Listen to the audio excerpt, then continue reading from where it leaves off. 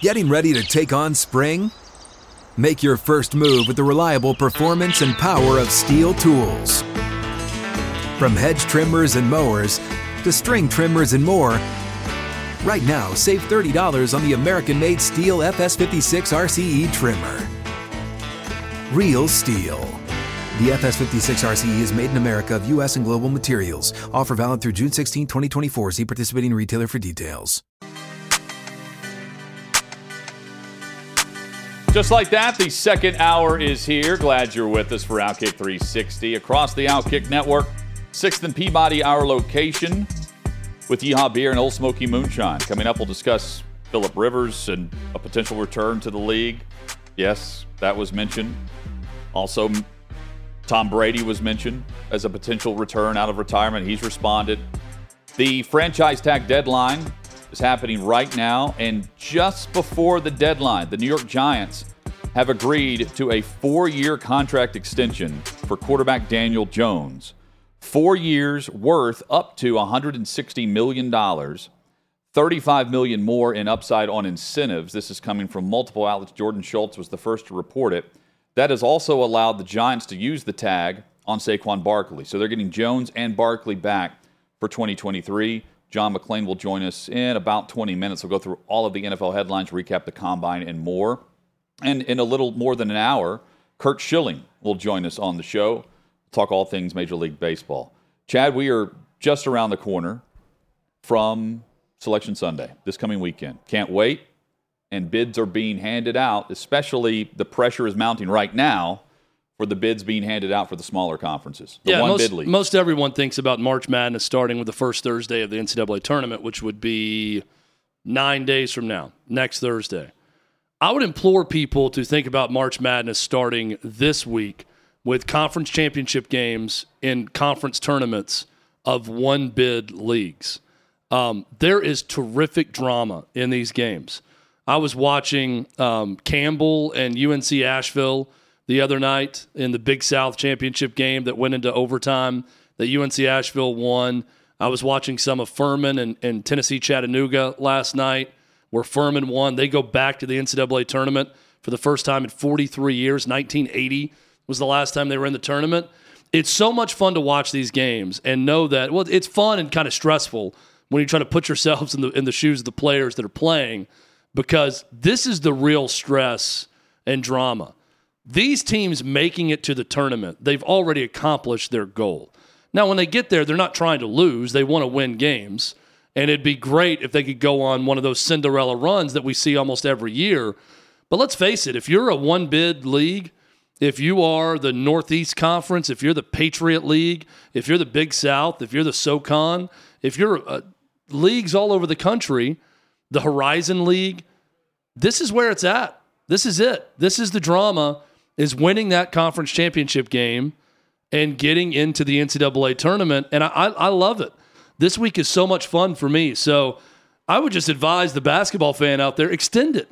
You know, March Madness doesn't have to just be the NCAA tournament. It's the week before also. We're going to get essentially some play-in games in major conference tournaments also. Good, yeah. With teams that are on the bubble or teams that can solidify their place in the tournament. But we know these teams that win their conference tournaments that they're getting in, and the team that loses that championship game is not. And there's great drama in watching that. Here's the coveted automatic bids from these one-bid leagues so far. Louisiana, Furman, Kennesaw State, Drake, UNC Asheville, and Southeast Missouri State. Those are in for the automatic bids. And we still have several to go this week. Everything from the SEC to the ASUN to the Summit League and more. Yeah, you're right. The drama happens there, and then you start to jump on the bandwagon of some of these teams. And Drake's going to be like an 8 or 9 seed or 10 seed, maybe at worst. So they're a little bit different. That Missouri Valley Conference typically will get 2 bids in, I feel like. Yeah. I don't know if that's going to be the case this year, but that's a really good basketball league. I think they beat each other so much that they're not going to get 2 bids this year. Well, there's a lot of great – there's a conference championship game tonight in the Northeast Conference that's fairly Dickinson yeah. versus Merrimack. And I'm pretty knowledgeable in college basketball. Merrimack has not been a Division I school for long. I have never heard of Merrimack in my life until seeing that. They're playing for a spot in the NCAA tournament tonight. Kennesaw State is 3 years removed from going 2-29, and here they are in the NCAA tournament 2 years later. Point being, there's a great story behind all of these schools. The guy leading the way for UNC Asheville is a Tennessee transfer from Knoxville, Drew Pember, who played at Tennessee for a couple of years, and he had 29 points and 8 rebounds in the conference championship game. A great player for them. So I really enjoy watching I like watching these small gems they're played in at times too, in these games, and just the drama and excitement of it. It's terrific. It's why we love March if you're a sports fan, but it doesn't have to just be contained to the NCAA tournament. Extend it out to this conference championship week. Chad, who is the team in the SEC tournament this week that's on the bubble that can make a run and get in? Vandy.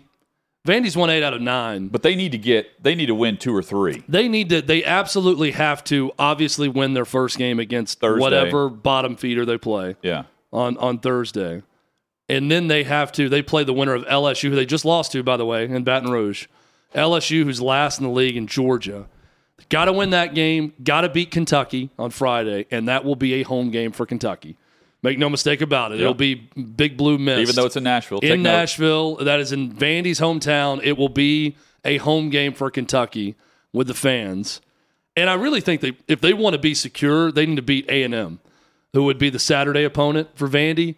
Do that, and I think they got a chance. They should be in. If they don't do that, if they beat Kentucky, they're going to be sweating it out on Selection Sunday. May get in, may not. If they don't beat Kentucky, I think their chances are probably over of getting a bid. Now, there's a lot of things that could happen around them with teams that right now may be in. They may have an awful loss in their conference tournament and knock them out and move Vandy up also. But it's fun to watch that. Mississippi State's another one that goes in this tournament needing a win. I think Auburn, they locked themselves in, I believe, with that win over Tennessee on Saturday. But to feel real secure, it'd be nice for them to win a couple games in this SEC tournament, or at least avoid disaster. Avoid being nervous. Yeah, avoid the bad loss in their first game. So plenty to watch in these conference tournaments, and this one here in Nashville. Of course, our studio is 3 blocks from the arena, so we may have an SEC tournament flavor on the show live the next few days also. It'll be packed. 6th and Peabody with Yeehaw Beer and Old Smoky Moonshine. Chad, Rich Eisen gets back from the combine and starts going through everything that he's heard. And one of them that he mentions on his show was that Brady may not stay in retirement. But Brady has responded to that. Again, last year he retired on February 1st, and then on March 13th, I believe was the date, is whenever he announced he was coming back with the statement. Today is March 7th, and he has tweeted out, responding to the talk of the NFL Combine, that he may come back to the league with a joke. He tweeted, "Anyone who thinks I have the time to come back to the NFL has never adopted a 2-month-old kitten for their daughter," responding to specifically any report out of Eisen or anyone that was tweeting out that there's a chance he could return. I think he's done. I mean, if we hear that Rodgers retires, I think the Rodgers retirement announcement could be just to put things on pause as he decides what he wants to do with the Jets, or if there's another team. And then he comes out of retirement, they trade Rodgers' rights to that said team upon agreement on a contract. Brady just appears done. There's a report, TMZ's following him on his 77-foot yacht right now off the coast of Florida. I mean, he's not even thinking about the NFL currently. Well, if he's on that 77-foot yacht, I doubt he's raising that kitten. Hope the kitten's okay. 77-foot yacht has plenty of rooms for that kitten. We've been in a home that had one for their dogs. That's true. You don't want the kitten to go overboard, though. Yes. But point being, I actually believe him that he's done. I don't want him to be, but I believe that he's done. I don't know how you coax him out of retirement at this point. I don't think he sends that tweet out even joking if he's even having second thoughts at all about coming back. So I think he's done. I was surprised when he retired. I thought after everything he had gone through that he would come back and play again, at least for another year. So I was shocked when he announced his retirement right after the season.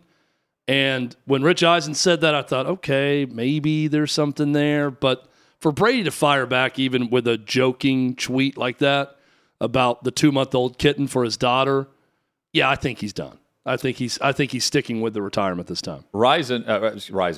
Eisen also put out something on Rivers. Phillip Rivers according to Rich Eisen, has expressed interest in a return after 2 seasons away from the game. See, I think this is more unlikely than Brady coming out of retirement. I mean, Rich Eisen's like the retired quarterback whisperer also. He's coming in with all the knowledge on all the guys who were supposedly retired. Now, if he wanted to play, he had an offer. He had an offer to play for the Saints last year. They reached out to him about playing whenever they got hurt at quarterback so often. That would not surprise me if he was interested in it. It would surprise me if a team wanted him to start. Yes. And there are teams. I mean, that's great if you're interested in coming back. He's 41. Who would want 41-year-old Phillip Rivers 2 years removed from playing competitive football? Indy. Where he last was, I mean, look who they're picking, though. Like, they're going to get a rookie quarterback in this deal if they want one. I don't. Just start the clock with whoever you draft if you're Indy or anyone else and see what you got. What a storyline, though. Left to go coach a high school team or whatever down in Alabama. I mean, this is the next movie where Kevin James will probably play Phillip Rivers. He played Sean Payton in that movie produced by Adam Sandler. When this becomes a movie one day, if he comes back and does well, that 2-year stint as a high school coach and then coming back to the league, I think Kevin James will get this part also. Chad, I've never heard of a pain tolerance test at the Combine. But you had Ian Rappaport, who works for NFL.com and NFL Network, highly respected, tweet out that an NFL spokesman for Richard Garange, who's an offensive lineman for the Florida Gators, and the report that he got hurt because of a pain tolerance test. He originally tweeted out Rappaport, Richard Garange came to the Combine healthy but woke up with a swollen ankle after a pain tolerance test created an injury. He cites his sources, and then he says he had been planning to do all the drills but now won't be able to thanks to the situation caused during the medical exams.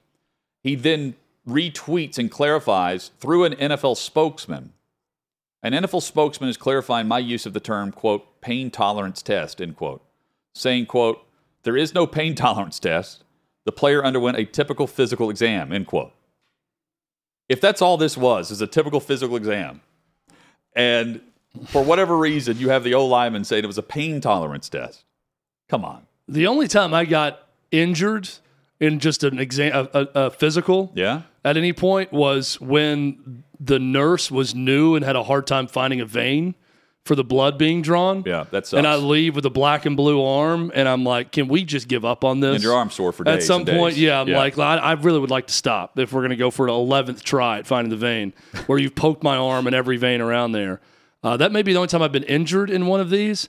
I thought that the pain tolerance test was just torture. That's what a pain tolerance test is, right?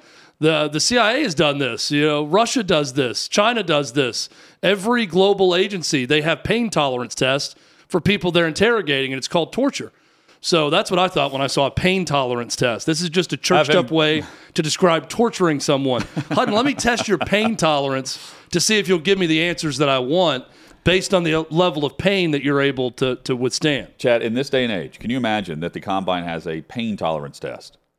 I mean, how would you even word it that way? No. I know that's what the players said, but this is just your typical, if it's just your physical, the routine physical that every player's doing, and he's waking up saying, yeah, my ankle feels really bad right now. I can't go through the workouts. It happened during the exams yesterday. You got to stretch, man. I saw where Dr. Chow, Pro Football MD, he tweeted and said, this is typical language coming from an agent in this report, that someone would actually put pain tolerance test down. And he went through the exact wording of what it is. It wasn't just random physical or part of the physical, but he had wording for it that was not, quote, pain tolerance test. But he had a good explanation where it was basically, he's getting this from an agent who does not know what it's termed at all and said pain tolerance test and just repeated that in his report. Imagine, though, I don't know the team it's linked to. Imagine the coaches that it could, I immediately think Belichick. Put him through the pain tolerance test. Who else would fit that? I just saw so many funny. Vrabel? Oh, for sure. I saw so many. Dan Campbell. I was going to go Dan pain Campbell to the test. next one. Send him over there. Guys, we're going to now go from the interview room to the pain tolerance test room, where you'll be administered some blows to the head and the torso area to see how you withstand pain. We're going to twist your ankle. There were so many funny GIFs that were posted One was someone said, this is the pain tolerance test, and it was the scene from Animal House where it's "Thank you, sir, may I have another?" Just got bent over, just getting the initiation. Getting the leather belt put across the backside. It's led to a lot of funny jokes, but come on, language matters, words matter. If you're going to be a reporter and you're going to break news, you should probably think twice before typing out "got injured during pain tolerance test," because you should know that would raise a lot of questions. 6 players ended up receiving the franchise tag at the NFL deadline, which was 15 minutes ago. Commanders defensive lineman Daron Payne, Cowboys running back Tony Pollard, Raiders running back Josh Jacobs, Jags tight end Evan Ingram, quarterback Lamar Jackson, the non-exclusive tag in Baltimore, meaning another team can still negotiate, make him an offer. If he signs it, Baltimore can match it, or they will receive 2 first-round picks in return. And the Giants have tagged running back Saquon Barkley because they came to terms on an extension for quarterback Daniel Jones, 4 years, upwards of $160 million, an average of around $40 million, not 45, $40 million per year. He was asking somewhere between 45 and 48. He ends up with 40. And now we have the floor, the base floor, as we begin negotiations from here on through the start of the season for Burrow and Herbert, Jalen Hurts, and others. John McClain joins us. He was in Indianapolis all last week and weekend. We'll recap the Combine, also hit the big headlines, including Aaron Rodgers, who's currently meeting with the New York Jets out in California, and their owner, Woody Johnson. John's with us next on Outkick 360.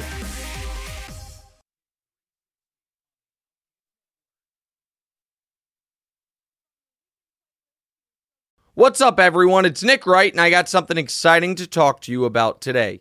Angie, your ultimate destination for getting all your jobs done well. Now, Angie isn't just your average home services marketplace. It's a game changer with over 150 million homeowners served and a network of over 200,000 skilled pros. Angie has experience and expertise to tackle any project with ease. Whether you're looking to spruce up your backyard or undergo a major home renovation, Angie's got your back. And their pros are locally based, often running small businesses right in your community. And here's the best part. Angie makes the process seamless. From researching and comparing pros to scheduling services at your convenience. Angie's user-friendly platform puts you in control. So why settle for anything less than perfection when it comes to your home? With Angie, you can trust every project will be completed with the utmost care and professionalism. So get started at Angie.com. That's ANGI, or download the app today to discover why homeowners across the nation are turning to Angie to get all their jobs done well.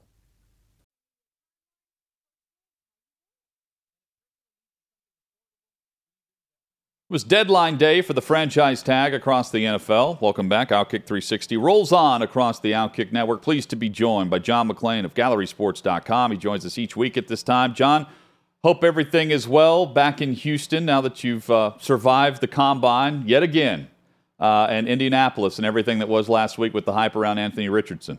It's amazing the buzz around Richardson. He didn't do anything. People didn't except the media, anybody paid any attention and listened to NFL people. And you guys, you're an SEC. You guys are from the SEC. You know, he's big. He's got a great arm. He's fast. He's mobile. And he did all those things. And yet some people acted like he came from Uranus or Pluto. And it's dropped out of the sky. And he didn't surprise me at all based on everything I'd been told by NFL people. Now, problem is he's inaccurate. He's inexperienced. I know some people have jumped him up to number 1. There's people in Houston saying the Texans should take him number 2. And I'm like, give me a break. Look, the guy, he's played 1 year and he's got a lot of issues. He needs a lot of work. When you're desperate for a quarterback, you can't take a boom or bust candidate like that. I think the perfect team for him, there's 2, be Carolina with Frank Reich on a long-term contract, or Josh McDaniels with Las Vegas, another former offensive coordinator. He's got 3 more years left on his contract, 4 more left on his contract. Anthony Richardson has to go somewhere where the system fits his skill set. You can't make him into a pocket passer. And you also have to be patient with him. And you have to have an owner who's not going to pull the plug on you after 2 years. And I think that's why those would be the two best situations after Bryce Young and C.J. Stroud. Although C.J. Stroud looks so good and it's ridiculous. You should look good when you're in pajamas, as Dan Campbell from Detroit called it. But Stroud, through Daniel Jeremiah, who I trust his opinion as much as anybody, said he has good at throwing as he'd seen at the combine. But does that mean he went at the NFL? Of course not. Pro days are even more worthless. They're orchestrated over weeks like a Broadway rehearsal. And if you can't look good in your pro day like Jamarcus Russell, Vince Young, Blake Bortles, those guys, Johnny Manziel, I went to all of them, and they look great. And where are they now? Yeah, they're not being talked about, not in the league. John, we've got plenty to discuss with current quarterbacks in the league, 4 or 5 veterans. Let's start with Aaron Rodgers, who is meeting with the New York Jets and owner Woody Johnson probably as we speak.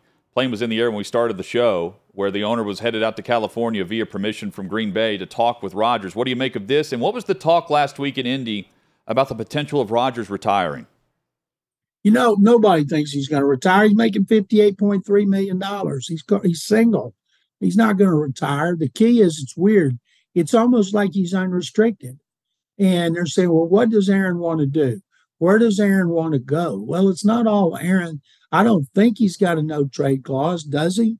I don't think so. The Jets are definitely interested. If Woody Johnson is going to meet him, then you know they're willing to give up the 2 number 1 picks it's going to take and take on that monster contract, 58.3. They're going for the goal. Good for them. You know, Tua Tagovailoa stays healthy, and the Jets get their running game together that they had before Breece Hall was hurt and keep their defense. New England's going to finish in last place. I wonder when the last time that happened. Yeah, he does not have a no-trade clause, you're right, but I think that's why it's circulating that he could retire. That's basically the no-trade clause. He's going to end up where he wants to go based on the threat of retiring. John, do you think that they're going into these meetings armed with the knowledge of whether or not they're willing to meet what the Packers are wanting in a trade? You know, it's not Aaron Rodgers negotiating on behalf of the Packers. It would feel like the Jets would know going in whether or not they're willing to make the move of whatever the Packers are demanding, right? Yeah, I think it's a great point.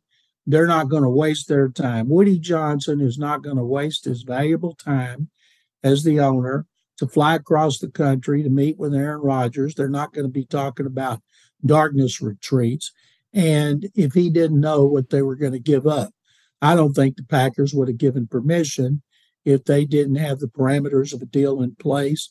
So I'm expecting him to play for the Jets. Good for him and good for them, and good luck to Jordan Love. The Packers, you think about it, 2 franchises have been incredibly fortunate with quarterbacks. Green Bay with Brett Favre and Aaron Rodgers, and Indianapolis with Peyton Manning and Andrew Luck, even though Luck retired way before they thought he would. And so I kind of like to see the Colts struggling for a change, because for the longest time they did not. Now, the Packers, if Jordan Love is not what they think he is, then they're going to be on that treadmill to oblivion looking for a quarterback every year. John, Daniel Jones comes to the contract extension with the Giants just prior to the franchise tag deadline. The Giants tag Saquon Barkley, and they have their veteran quarterback returning. 4-year contract. What, $160 million was the report, but over the first 2 years, it's $82 million over the first 2. Good for Daniel Jones, and good for any other quarterback that's yet to negotiate to this point. Daniel Jones has had one good year, not a great year, good year. And he helped him get in the playoffs, and he didn't turn the ball over. If you say anything, okay, what is Daniel Jones's primary strength? He doesn't turn the ball over. Well, usually you want guys that can throw, and he did a pretty good job. But I'm happy for the Giants that they were able to get those 2 guys, because those were their objectives. And, you know, they Barkley, running back tag, I'm sure he's not happy, and I'm sure they'd like to work out a deal. But, you know, he's been in the league already 5 years, and they're not going to work out a 5-year deal with him unless it's worthless on the end. Like Derek Carr last year, his contract doesn't mean jack. And like yes, and Daniel Jones, the last 2 don't. So if he keeps playing well, he'll get another deal. For a guy to go in his situation, both of them, they don't pick up the 5th-year option, and then Jones is getting that kind of deal after one good season. Boy, that's the way of the NFL world when it comes to quarterbacks today. What does Derek Carr to the Saints do for the Saints? It makes them the favorite to win the NFC South, which is pathetic. And if Carr had signed with one of those other teams, I think they'd have been the favorite just because right now on paper, they don't have quarterbacks. And that's why they're all in position to try to jockey and maneuver. If I'm Tampa and I'm sitting there, I'm going for Hendon Hooker.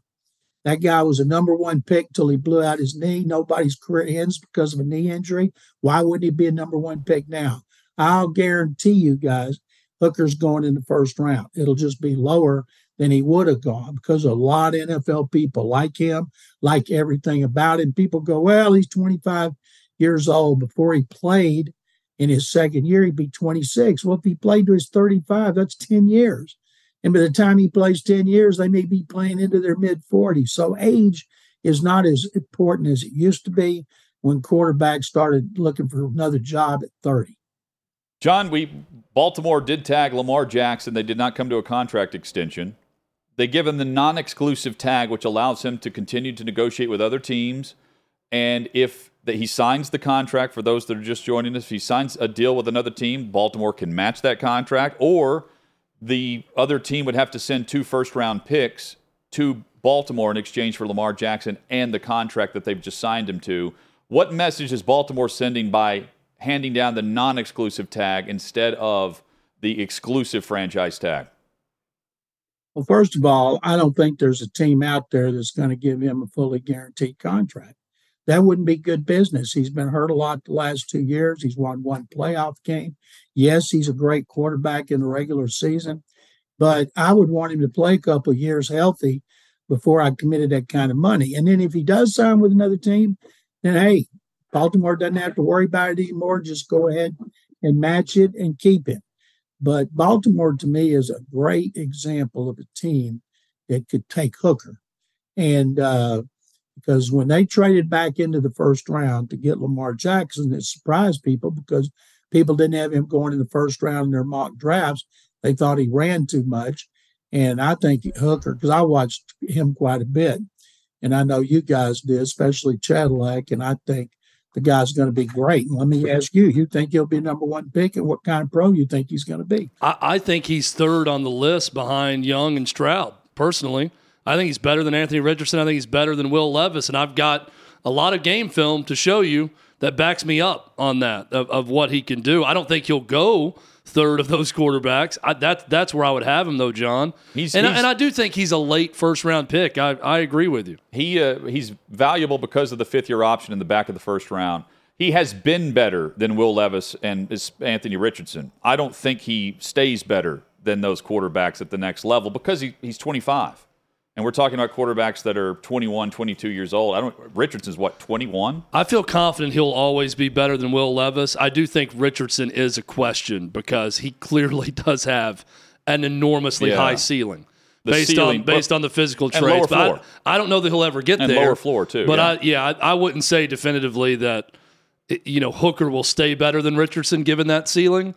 But I do think he's better than Will Levis. I feel confident in saying that. So, John, 5 quarterbacks in the first round? Absolutely. And the 5th-year option does factor into that. I would be willing to trade up if I feel like you've got a starter.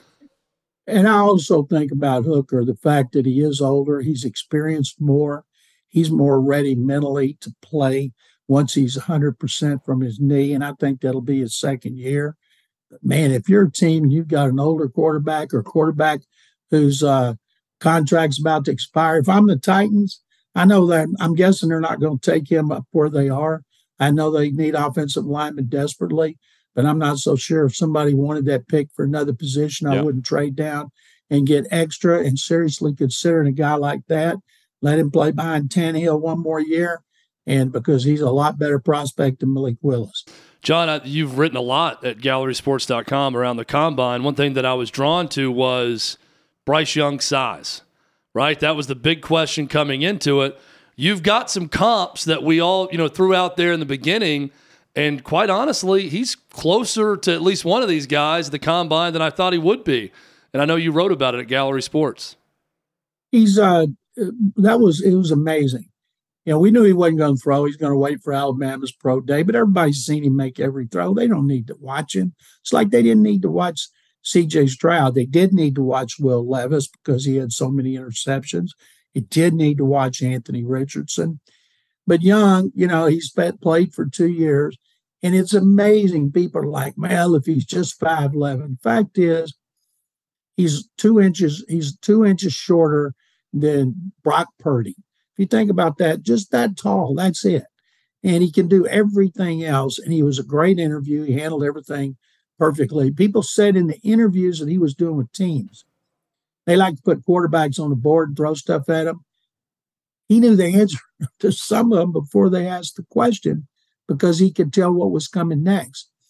I don't think being 5'10" and an 8, same height as Kyler Murray, weighing 204, the same as Russell Wilson, is going to hurt him. Now, he was a lot higher rated than Russell Wilson, and Murray wouldn't have been the first pick if Cliff Kingsbury had been the new coach at Arizona and seen him in college. But I still think Bryce Young's the highest rated quarterback, and I think he's going to go first, and Stroud's going to go second, and Houston's going to get one of them. John, what I did find funny was he's barely 5'10", at 5'10 and 1/8. Alabama had him listed at 6 feet. We know that colleges fudge height and weight all the time. That's an almost 2-inch upshot. That's not just rounding up an inch on a guy. That's a clear 2 inches. Alabama had him 2 inches taller than he actually is. Well, he's actually 10 pounds heavier, too, because I think he's been eating everything in sight since the season ended. A receiver from the University of Houston named Tank Dell. Tank was listed at 5'10". He's 5'8". B.J. Robinson, a tremendous prospect, no blemishes at all. He was listed 6 foot 222, came in 5'11", 215. Now, in the NBA, they get taller than they are in college because they measure them in tennis shoes. And when I first heard that years ago, I'm thinking, okay, that makes sense. They play in their tennis shoes. They don't play barefooted.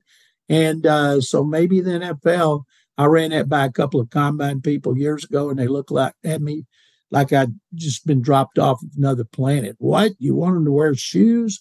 There was talk at one point of making players wear pads at the combine, especially quarterbacks and receivers. They kill that one too. But, I every year the media gets so fired up. There were almost 1,300 members of the media. First when I went there were 7 of us. It's changed. The areas are much bigger. The access is better. And this year, without even telling us, they let the media go to every workout, stay the whole way, had a section where you could go right down to the bottom level. And I remember forever we asked them, please let us come in there. Finally, they let 10 of us and put us so far away you needed binoculars to see anything. And, of course, they didn't tell us to bring our binoculars. John, which team do you feel like is most likely to be the aggressor and move up to number 1 overall with Chicago? Indianapolis, even though the Texans have the draft picks, they got 11, 2 1s. They got 2 and 12. Next year, they got 10 and 2 1s. And the Colts, I think, are so frustrated to have to change quarterbacks every year. They want to get a rookie, whether it's Bryce Young, C.J. Stroud, Anthony Richardson. If they want Richardson, just stay at number 4. I'll tell you something that's interesting to me, and you guys being SEC aficionados. Jalen Carter, everybody was around his interview podium. And I was at the back of the crowd because a guy from Gallery Sports working with me was right in the front. He'd gotten there 45 minutes earlier. I get a text about that story in the Atlanta Journal-Constitution about his arrest warrant and all the details. And I walked up to those guys and I said, you might as well go on. He's not talking. And they're, what do you mean he's not talking? I said, well, look at yourselves. And they did. And of course, he didn't talk. So the key is, how far does he fall? He could have been involved in a wreck that killed 2 people. And he might have not, but that's something everybody's going to be investigating. But does Chicago drop him out of being the first pick?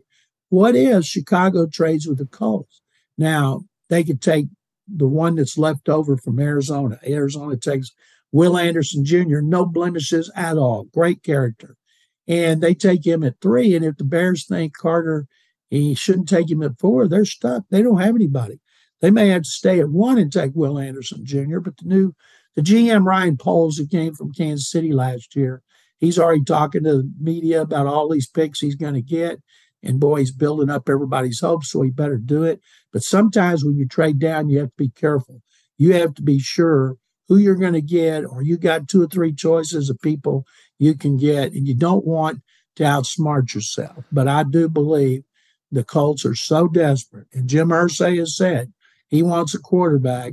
And he mentioned Bryce Young, not by name. And people, oh, yeah, the Colts want Bryce Young. I don't buy it for a minute that slipped out. I think that plus you say he doesn't make the choice.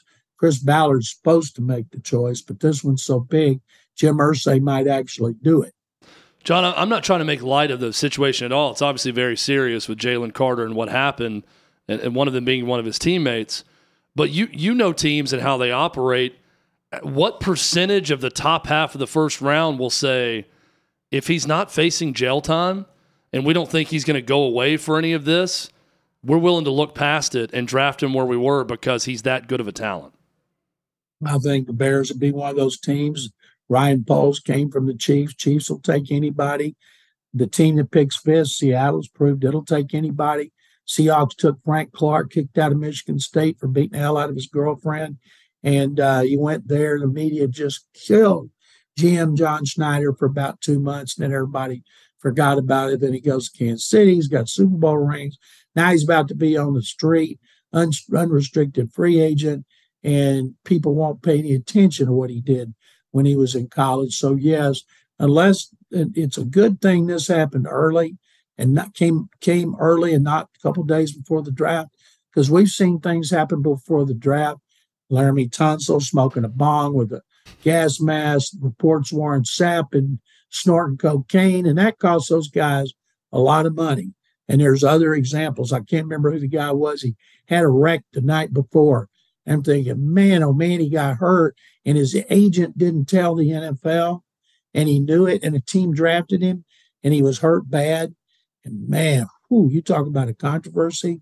So I think Carter is such a big talent, but there were character issues to begin with. People knew it. That I'm guessing it's not going to hurt his draft stock. John, what was the best conversation you had last week, and who you talked with? Oh gosh, Jonathan, if you're talking about interviews, the best interview was Will Levis, because he said, I got a cannon and I want to show it off. And then he said he's going to win a championship. So what do you get? Team that gets you, what do they get? They get a team that's going to win a championship. And I think I'm the best prospect, and I throw harder than anybody in recent memory. And he was a great interview, as opposed to Bryce Young, who was so humble. But it was great for media, it's great for talk shows, writers. But I'll guarantee you, whoever drafts him is going to say, hey, Will, put a lid on it when you get to the NFL. So he was by far the best. And I'll tell you a conversation that came up this week was when a report that Derrick Henry is on the market. And everybody's stunned. And because there's a lot of teams like Buffalo, beginning with Buffalo, that could use Derrick Henry. And people think he's been beat up for so long, but you guys know he didn't get a lot of carries early in his career. I know he didn't start killing the Texans till like his 4th year in the league, maybe his 3rd. But, man, if they really want to move him, there's going to be teams interested. And that to me was a bombshell. I can imagine what it was for you guys.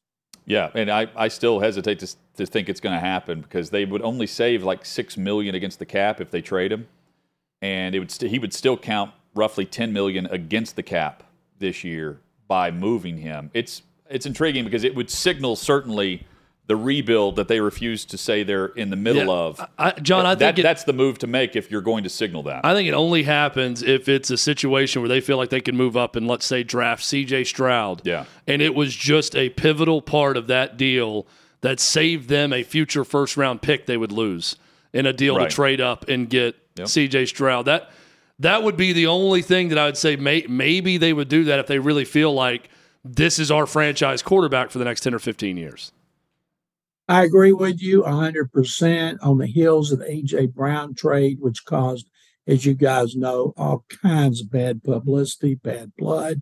Then to see him in the Super Bowl and to turn around and trade Derrick Henry, it's got to be something where people go, aha. So that's why they're doing it. And I don't think that's going to be the case. You know, if you trade him and you're left with poor old Ryan Tannehill, doesn't have anybody to throw to, and he doesn't have anybody to give the ball to. Or anyone to block for him at this point as well. John McClain has been our guest. He joins us each Tuesday at this time. GallerySports.com is where you can find his great work. Thank you as always, John. We always really enjoy this. Next week, I'll be talking to you and then headed to Las Vegas to watch the first 2 rounds of the NCAA tournament. Guys, thank you very much, as always. Yes, thank you, John. Never stops for John McClain. I love that trip to March Madness. He's a world traveler. The man's always in somewhere. Vegas. Always. Port St. Lucie to Vegas to Indy. Glamorous Vegas. Indianapolis. Yeah, back to Vegas, maybe Cabo. Yeah. Who knows? Nick Saban, he's at it again.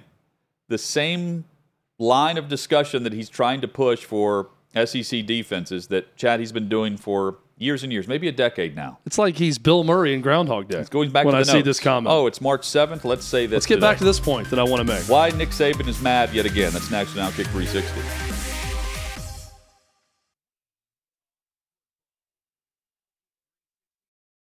It's only a kick, a jump, a block. It's only a serve. It's only a tackle, a run. It's only for the fans. After all, it's only pressure. You got this. Adidas.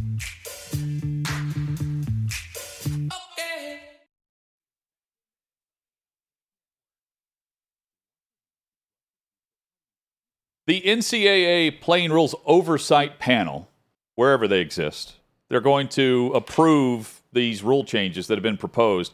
They'll approve them on April 20th. One of them being the game clock for college football. It's now going to continue to run when a first down is gained. Currently, the game clock stops when a first down is gained, and the clock restarts when the offense is awarded the first down. And it's going to the NFL model.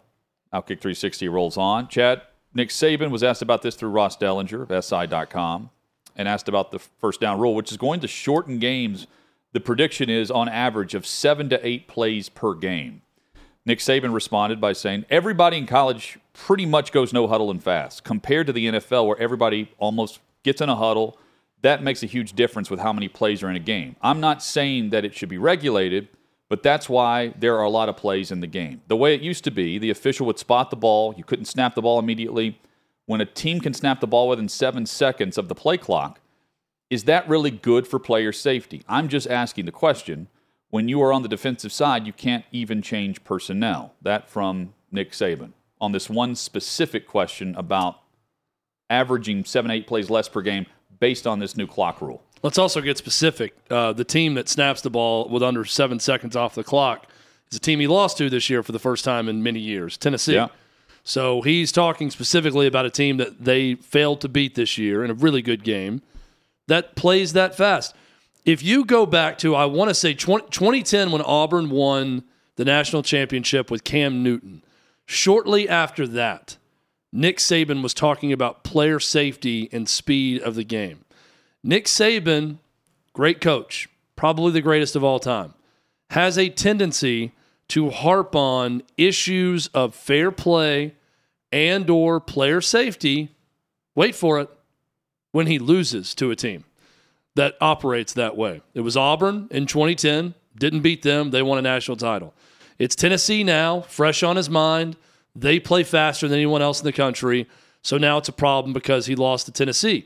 Now, what Nick Saban also is adaptable enough to do what works. Alabama plays fast. They changed their offense based on modern college offenses shortly after he complained about this back in the early 2010s when he was talking about it. And he'll continue to do that. Look, he may honestly believe that it's bad for player safety, that you need to sub players, and that's why it's not about competitive balance or anything else. It's more about, You want to sub players for player safety. Maybe he believes that. Call me cynical.